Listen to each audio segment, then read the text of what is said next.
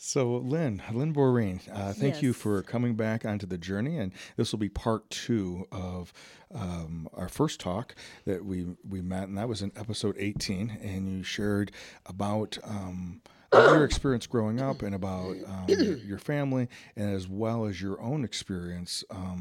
With depression and how that impacted you.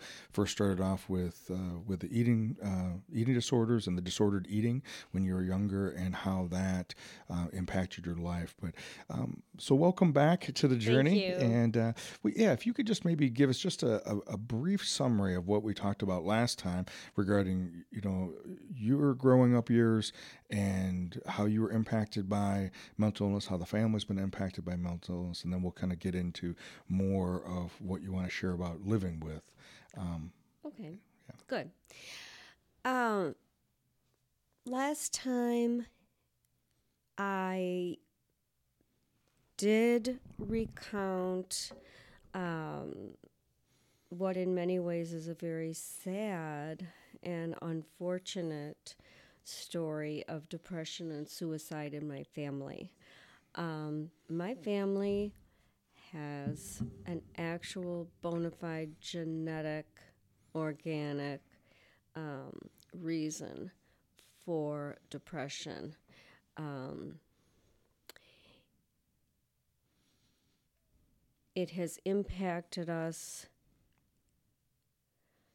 from not only my generation, not only my parents' generation, which would be on my dad's side of the family primarily, but the generation before that. My dad um, did not know his aunt, but his aunt took her life. Um, and there were mental health problems on his side of the family, a lot of anxiety and what they called at the time a nervous breakdown. okay. Um, and then last time I was telling you that of the unfortunate circumstances of my brother's intractable depression resulting in suicide at age 26, and then my sister following suit at age 42, and then more recently in 2012, my dad. Um, it's a pretty shocking story, Mm-hmm. and why I hesitate to even recount that is that I don't want people to then focus on, oh my goodness, what an awful story, what a tragedy, how shocking, and miss the point, Mm-hmm. which is it's awful, but I'm still here, and there are things to learn and do with all this sadness and with all that I've had to work through in counseling and writing and praying. um, I have come to a good place, and my background can benefit me, and I hope benefit others by my understanding of their situation. If someone has diabetes in their family and it's quite severe, and their lifestyle is totally revolving around their insulin, and they have to carry it with them, and it has to be cold, and um, using a syringe and testing their blood sugar before they eat anything, it's huge. I don't have any physical difficulties, and my family, when my parents were both living, they had very few. We're a healthy, fit family that looks on the outside like we're quite well. So, all that is to say, I don't have a corner on suffering or tragedy. There are many, many, many forms of it, as you well know as a counselor. Sure. Yeah. I have my story to tell and how I've been able to find a fulfilling life in spite of it. And I don't pretend to understand what it's like to live with a severe physical disability or cancer or other things in my background, kidnapping, or, I could go on and on here. Right. There are many, many ways that the human condition manifests its darker side, and other people have other experiences with that and need their own counseling and their own help to get through that. This is the thing God has given me so that, and you know how it is, it's kind of interesting how God will send me people who just, they'll say something. Maybe they've heard me speak somewhere, or maybe they've heard me share even at dinner that I take medication, or could be a number of things. I've had people call me and say, well, I understand that you take medication for your depression. Would you mind talking to me about my medication? Or I heard you say this, or, a long time ago you were saying something about this, and could we get back into that? People pick up on it if that's what they need. Right. Yeah.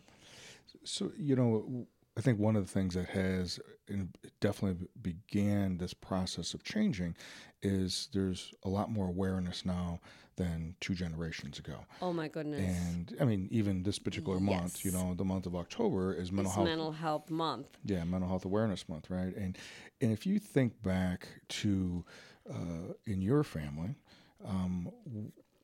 grandma, your grandparents on your dad's side, your parents, was depression, was anxiety talked about, or was it just silently coped with?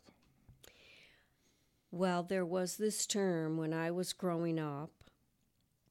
I was born in the 50s, so then I was, growing up and a teenager in the 60s, and I remember that term, nervous breakdown. Sure.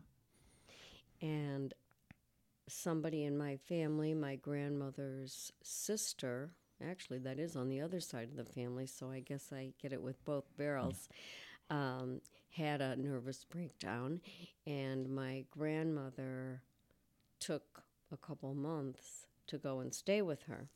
And I remember that. I don't remember how old I was, or if as a child it had happened before I was even born. I don't know. Mm-hmm. But I do remember that was the term. With mental health and with eating disorders and with just so many aspects of good mental health, when I was a teenager going through a grocery store line, you did not see these things on the fronts of the magazines like you do now. Mm-hmm. If you go through a checkout line and you see Oprah, or you see People, and you see different magazines, it will say right on the front, so-and-so, a star, opens up about her struggle with depression, or so-and-so reveals that she struggled with weight. It's everywhere. Yeah. And when I was a teenager, it was nowhere. Right. And I think that's one of the big things, and that's why I appreciate you coming on the journey and talking about, not only what you experienced growing up, but that you want the best you can is to change that not only for yourself but also for your kids and grandkids and how to break that cycle, because we may not break the cycle of depression itself, but we can break the silence around it and the Yes. shame around it, right? Yes. So, so true. Yeah. And the more I listen to people speak about mental health, mental illness, and the darker side of coping with very severe depression and other forms of mental health issues, the more I'm inspired by them. For instance, Kevin Hines, that came into town and tours the United States, talking about how thankful and blessed he is that he did not die from jumping off the Golden Gate Bridge. Right. And to my knowledge, he's not the only survivor. There are few, but there are survivors from the Golden Gate Bridge, which is like hitting concrete when you get down there to the water. But he, I understand, is the only person that goes around and speaks as a survivor of the jump from the Golden Gate Bridge. Yeah, from what I understand with that, because I've spent some time. Not only did I have an opportunity to meet Yes, Kevin when he of came course. into town, Yes. but he, because when he came in town, we had sponsored for him to be at Rock Valley. That was our Suicide Awareness Day for Rock Valley. We did a wellness fair, a suicide awareness fair, wellness fair on the 18th, and he came in and spoke to the primary stakeholders within the community. So the chief of police was there, and a handful of different politicians were there, and different representatives from each one of the hospitals and treatment facilities here in town. And he talked about what things can we do as a community to bring our suicide rate down to zero, which is a pretty big goal. It's a very big goal, because there will always be people who can hide their depression. And I didn't purposely hide my mental health struggles. It's just the personality God has given me, that I'm able to appear pretty together, and that has thrown people off to the point where they've said, well, they can't even believe that I would even struggle, and that just didn't seem true. And I almost had to convince them that Sure. I know I come across poised and all of that. It's not that I'm putting on an act or faking anything. It's just my natural way of doing things, that I'm comfortable speaking, and I'm comfortable relating to people, and I'm not reluctant to answer questions and to be forthright. Well, I think one of the things, and you were speaking about this earlier today, about the idea that mental illness, regardless if it's depression or anxiety or other different forms of mental illness, doesn't have a particular look. It doesn't have a particular face. That's right. Like this, all the awareness that we have today on breast cancer, and Yes. so there is not necessarily a particular lifestyle a person has for them to contract breast cancer, to have breast cancer, or That's to have right. cancer in general. And I think that's similar to when it comes to certain types of mental illness. Now, yes, we do understand when there's a post-traumatic stress disorder, that's because a person's been exposed to some type of trauma, some type Yes. of event. And that's different. Though we do know now with research that certain individuals are more susceptible to having PTSD versus someone else. So, two soldiers are exposed to the same trauma. One walks away with PTSD, one doesn't. Yes. Some of the factors now the research is showing has to do with what life events did they experience before, were there some history of mental illness prior to that, and it just hadn't Yes. manifested itself. So there's a lot of variables that play into it. There are, and I'm aware of that because in my own family and in my own counseling, it was brought up to me that sometimes children can be involved in situations. This has to do with one of my siblings. The situation might not seem traumatic to someone with a different bent and a different personality, Right. but it can impact and wound and stay with someone with a more, if you will, tender personality. Sure.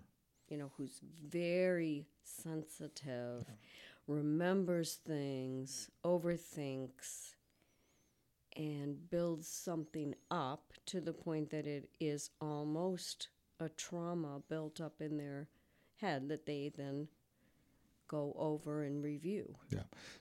So this idea of perception, right? How I perceive something, and that becomes my reality. So my Yes. perception is one aspect of it, and then I start telling myself a story about that perception, and then that becomes my reality. And sometimes it becomes very, very ingrained. And if it happened at a certain time period in our life, That makes a difference. there's also this emotional piece that gets tied into it, and we get kind of locked into that. Yes.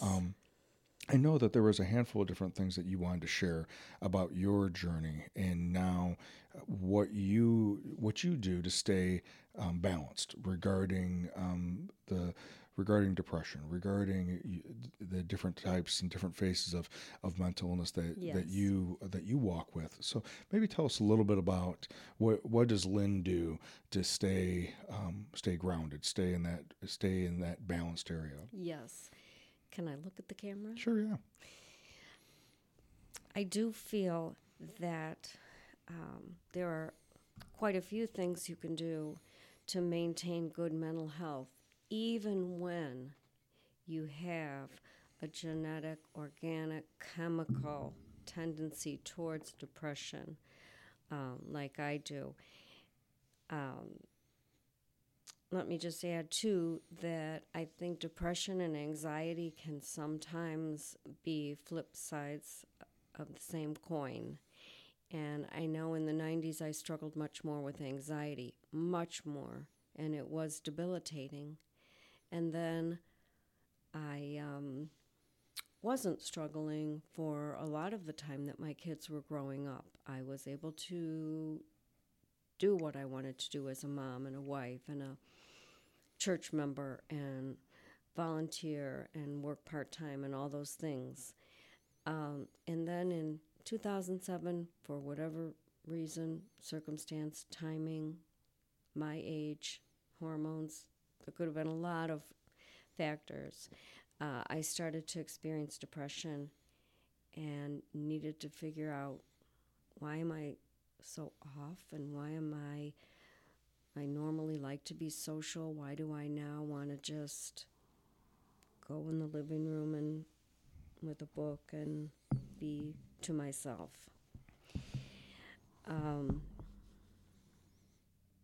One message that I would like to give this morning is, this big thing with hashtags. I'm a little on the older side to be working with hashtags and putting hashtags into my, to use hashtags. Let me just say that. So, kiddingly, what I do with my adult kids, 3 adult kids, is sometimes when we text,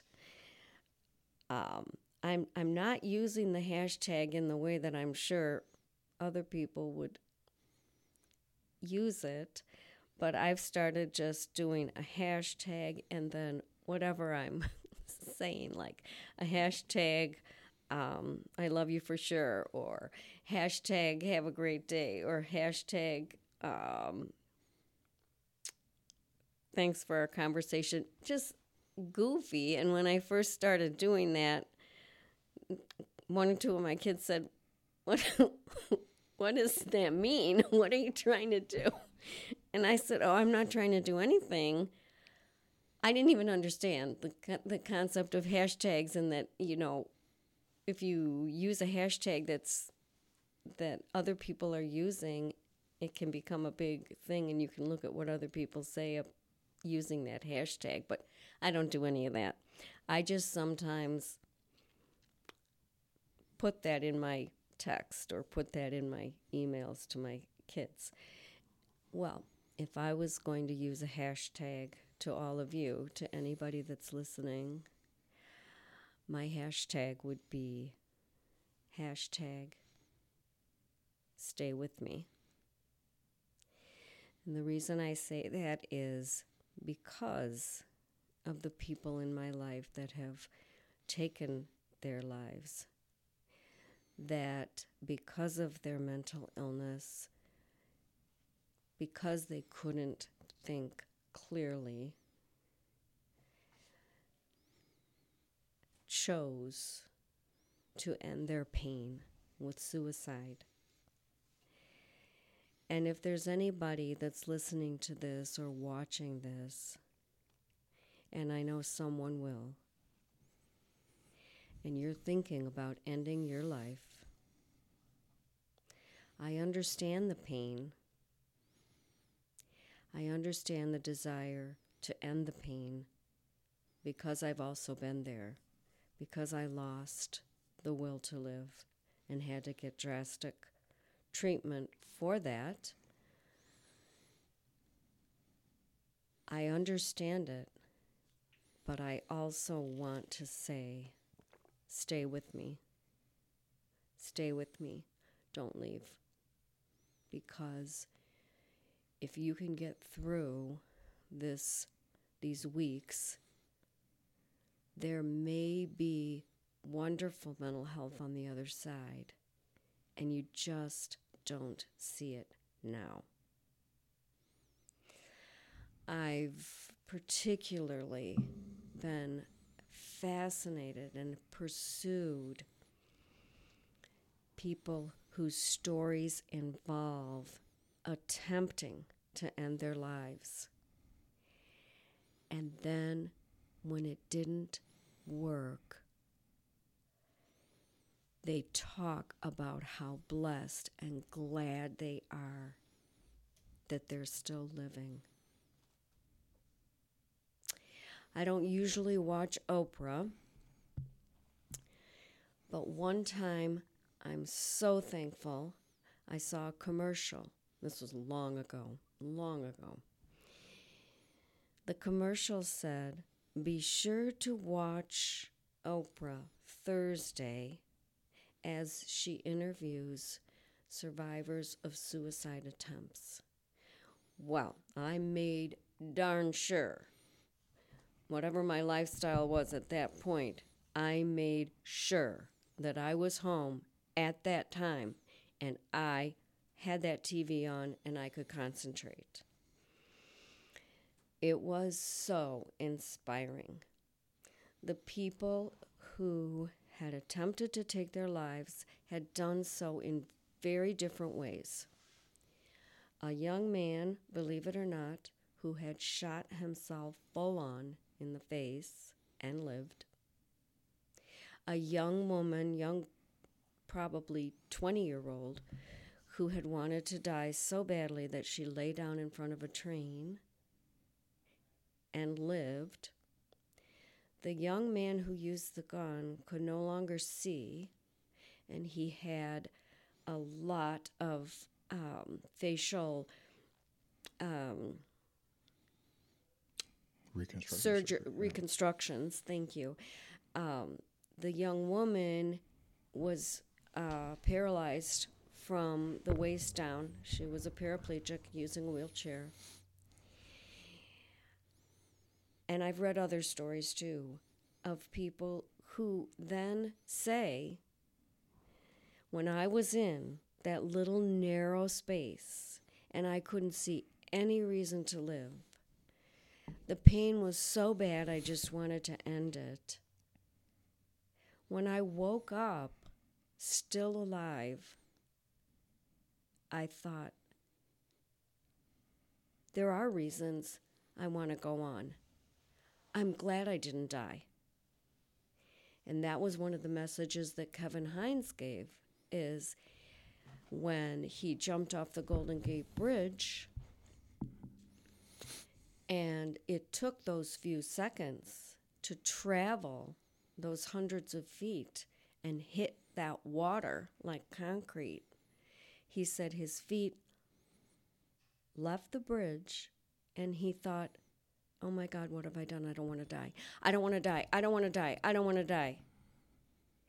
And miraculously, because not many people do survive a jump from the Golden Gate Bridge like hitting concrete, miraculously Kevin Hines survived. And this is what I understand. I can't go back in time and ask my brother or my sister or my dad or anyone else that's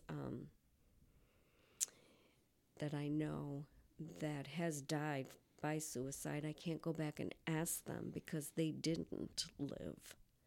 But of those people you can ask, it really is pretty much their story. That, oh, possibilities opened up,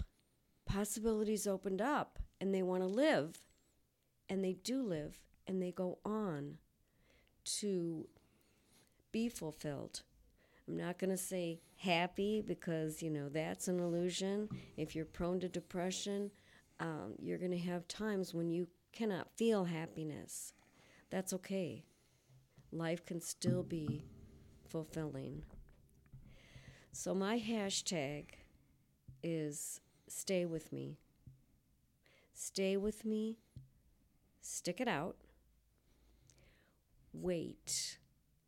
Wait another day. Wait another week. Wait until the next family wedding or whatever it is. Hang on and see if things change. And of course, get help. Long ago in the 1960s, this really dates me. I was a teenager at the time, and there was an extremely popular poet, kind of a pop poet, pop culture poet, Rod McEwen. Have you ever heard of this guy? Mm-hmm. He, I had a book by him. I don't have it anymore. But boy, I must have read that book 100 times because I can remember one of the poems word by word. And I think the message is just so beautiful. He's talking about a love relationship. He's talking about a relationship with a woman, a dating relationship. But if you look at it differently, you can talk about it like I'm talking about it. And here goes part of the poem. Thank you for the sun you brought this morning, even when the sky was full of clouds. Thank you for the way you held me yesterday and steered me through the noisy Paris crowds. And then there's more that I don't remember. And then it goes on. And thank you in advance if there's even half a chance you'll stay. One more morning. One more day. I'd like that to be my message. I've experienced surviving suicide. One of my siblings had other times that he attempted to die and it didn't work. His depression was so bad that he went on to try it again.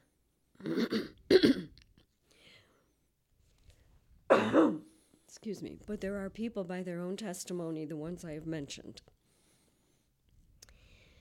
that went on to live. And we're so glad and so thankful. And even then, with the after effects, they were able to find life so fulfilling. And they were able to give that positive, that helpful message to others. Not that, oh, it's so simple, all your problems will just go away. No, not at all. But that the struggle is worth it. To come out on the other side is worth it, because many times the worst of the depression is not going to be lasting day after day after day after day. Sometimes that's what people live with. And I'm not trying to gloss over that. But for some, and that includes me, it doesn't have to be your forever story. It doesn't have to be your forever life. It's so hard to believe it. But you need someone, you need help, you need counseling, you need a psychiatrist, you need a support group, you need someone to look you in the eye and say, this can get better. Trust me. And my psychiatrist said that to me. She said there will always be options. Can I say her name? Sure. Your psychiatrist, yeah. My psychiatrist is Dr. Martha Krotz in Rockford. Unfortunately, she's moving and relocating, but I believed her. I trusted her. She said there will always be something else to try. And when she told me that she felt so concerned with the point I was at that she wanted me to get more drastic treatment and be more proactive, she said, I need you to consider either hospitalization or ECT. Yes, the old-fashioned shock treatment that people have such a terrible impression and a horror of. But it's really not like that. You can take it from me. I talked to my husband and we decided on the ECT rather than the hospitalization, and for various reasons, which I would be more than glad to talk about at another time. And my message is not, that's for you too. That's not my message. My message is, you find someone that you trust, someone that's going to look at you and say, you need to do something drastic. Yes, you can talk about it with your spouse, you could talk about it with your best friend, with your pastor. You don't have to make that decision alone. But there might come a time when something drastic has to be done. Yes, hospitalization is drastic. But if it's going to keep you alive and it's going to help you, it's going to help you come out on the other side, it's going to allow you to stay with your family, with your children, with your spouse, then it's well worth it. For me, that's what it came to. For others, I know they've chosen different routes.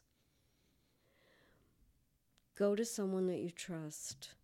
If you don't feel comfortable with the person you're seeing now, find somebody else. Call Kevin's office and work with him or another counselor to find a psychiatrist or a treatment that's going to work for you. Go out of town if you need to. That's what I had to do. Because not every option is here in Rockford. Don't think that it's too drastic and that would be too hard. Mental health is the most important thing you have, and it's worth anything you have to do. When I got to that point, when I had to have treatment, when I was just at the bottom and I wasn't thinking clearly, I went through the treatment, and after 3 or 4 months of that, I did start to feel better. I was afraid that I had gone down so far, and that was not the first time that I had gone down that far and didn't want to go on. But I was afraid that I had gone down so far that I didn't know if I would be able to come back. And one of those examples is my gym in Rockford, Fit Me Wellness. I thought, how can I even think of going back and doing anything? I have not done anything for 6 months. And this was 2 different times. But lo and behold, you can always walk, or you can always do a stationary bike, or you can always do an arm motion stationary bike if you have that kind of movement, and you can always start small. I mean, really small. This is one thing that I do with just about everything, bite-sized pieces, one day at a time. Small, small, small. Your kitchen looks overwhelming. You don't think you can do it. You don't feel like doing it. Go around your family and living room and pick up all the glasses and put them by the sink. Then an hour or 2 later, or the next morning, put the plates in the dishwasher. Then in the afternoon, put the glasses in the dishwasher. Or in the sink. Bite-sized steps, one day at a time, 1 hour at a time. All you can do is think about the next few minutes. Okay, go take a shower. Just do one thing. When I was really depressed, one reason why my husband and I decided that I wanted to stay at home and go to outpatient treatment was that I thrive on routine. And my routine involved, when there was nothing else I could think of doing, my routine involved my saying, okay, all I'm going to do is go walk straight in the shower. Do not pass go. Do not collect $200. Do not look right or left. Do not think about your phone messages. Nothing. Get up. Take off your pajamas and step into the shower. Oh, wow. You just did that. Then the next thing I did, and this is how I had to do it for a while, was let my dog out. My dog's looking at me. She has an eager look on her face. She doesn't have a dog door. She's helpless. She can't do it without me. And I'd let her out. And when she'd pee, I'd think, oh, good, we accomplished it. We did it. That's number 2. And then the third thing was put the coffee on, the coffee maker. I remember those 3 things were an anchor for me morning after morning after morning. And then Dr. Kratz said, now what I want you to try to do is not to lie back down as long as possible. So I did sit back down. I did drink a cup of coffee, but I tried to stay sitting because she told me that. A lot of times with depression, you just want to sleep or lie in bed and do nothing, or lie on the couch and do nothing. So anyway, I went back to Fit Me Wellness. I walked around the gym and around the gym again, the perimeter inside the gym. And it's not that big a gym. And I thought, well, I'm just going to feel so silly doing this. But I didn't, because several people said, instead of, oh man, you haven't shown up for a while, or something equally as lame, several people said, oh, it's so great to see you again. And I thought, you know what? I can do this. And if I can walk around the gym 5 times, I can walk around the gym 10 times. And then I can maybe get on the treadmill, and I can maybe spend 10 minutes on the treadmill. And I can maybe spend the next week 20 minutes on the treadmill. And we all know, we've all read the connection between physical activity and mental health. There's a definite connection. You might have something that you love to do, play golf or ride a bike. For me, I'm not really into sports, but I do love to walk. I do. I feel so energized. I have a Fitbit. It's rewarding to me to try to get to my goal every day. And that mental health push, that physical push, helped me so much with my mental health. I went to counseling with one of our retired priests from Holy Family, Father Beauvais, David Beauvais. And he said on many of our sessions, and I didn't get it. He said, what drives you? What energizes you? Where can you find your passion? And he said for him, if he was in his office and he just thought, ugh, I have to have a break. He said, if I see kids playing on the playground, at the school where he was, St. James or Holy Family, wherever he was, he said, I just get so energized by going out on the playground. And the kids will flock around me, and they'll say funny things and interesting things, and that for me is a passion. And he was just giving me an example. I couldn't think of anything, sadly enough, at that point in my life. I said, well, I suppose my family, but I just couldn't get it. I couldn't get into it. I couldn't feel it. Long after that, I remembered those words of his, and I remembered my reaction.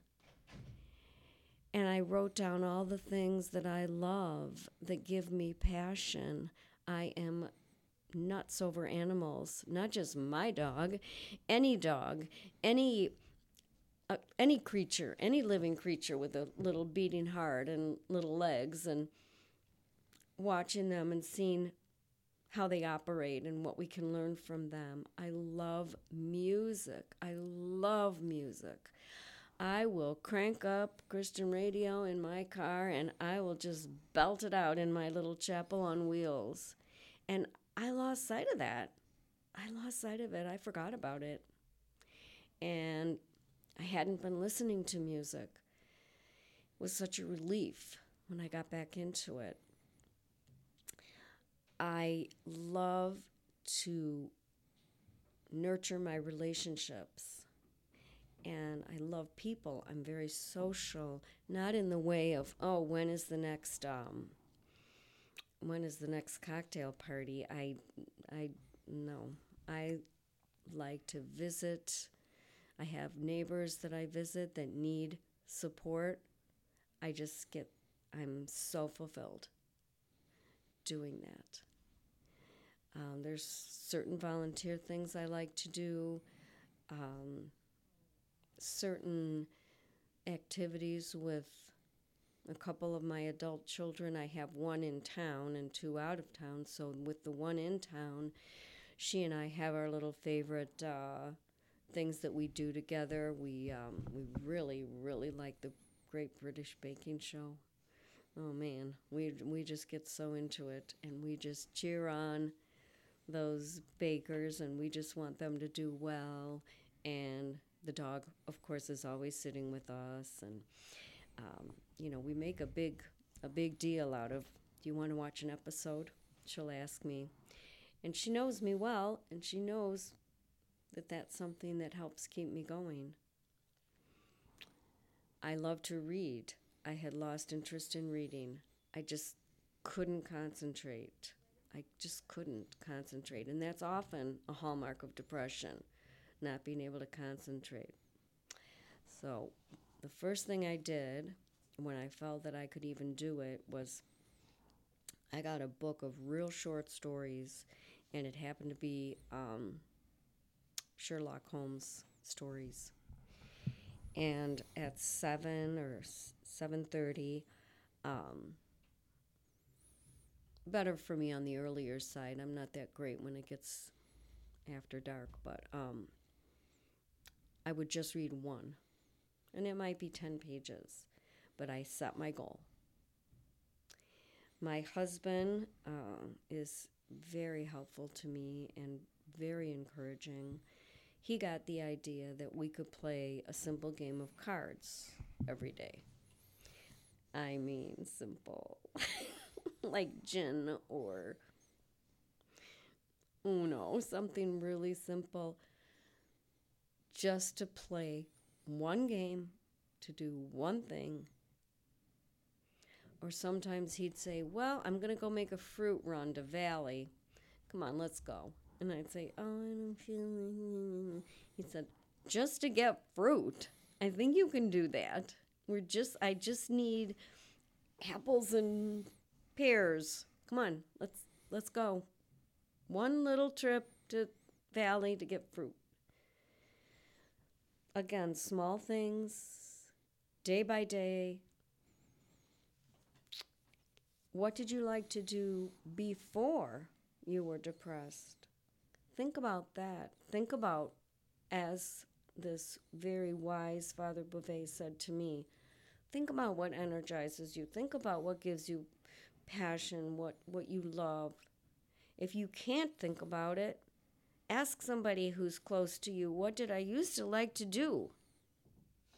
And then maybe ask them to do it. After one of my siblings died, I asked a very close friend if she would please go with me to an exercise class. And she said, of course, I'll pick you up. Boy, did that help. We signed up and we went for the 9 weeks or whatever it was, and it got me back to living again after my sister had died.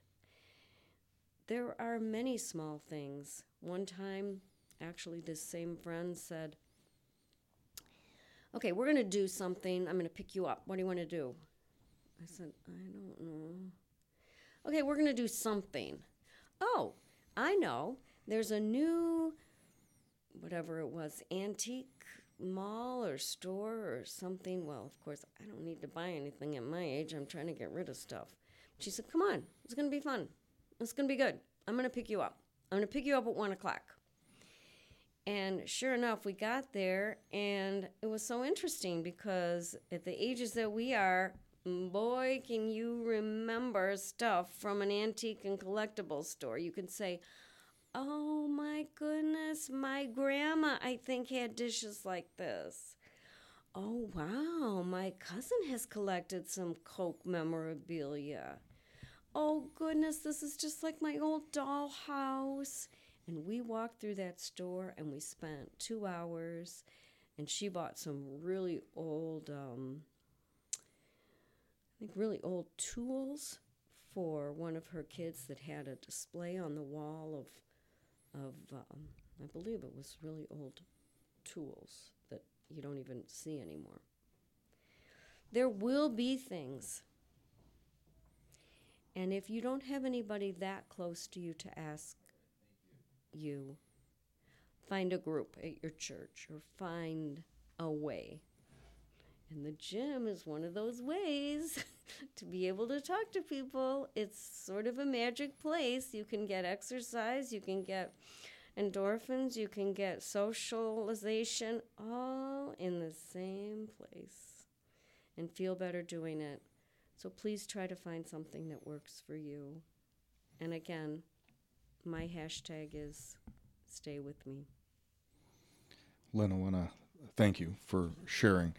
I'm just going to summarize for what I heard you say about the things that you've utilized to help your mental health. Mm-hmm.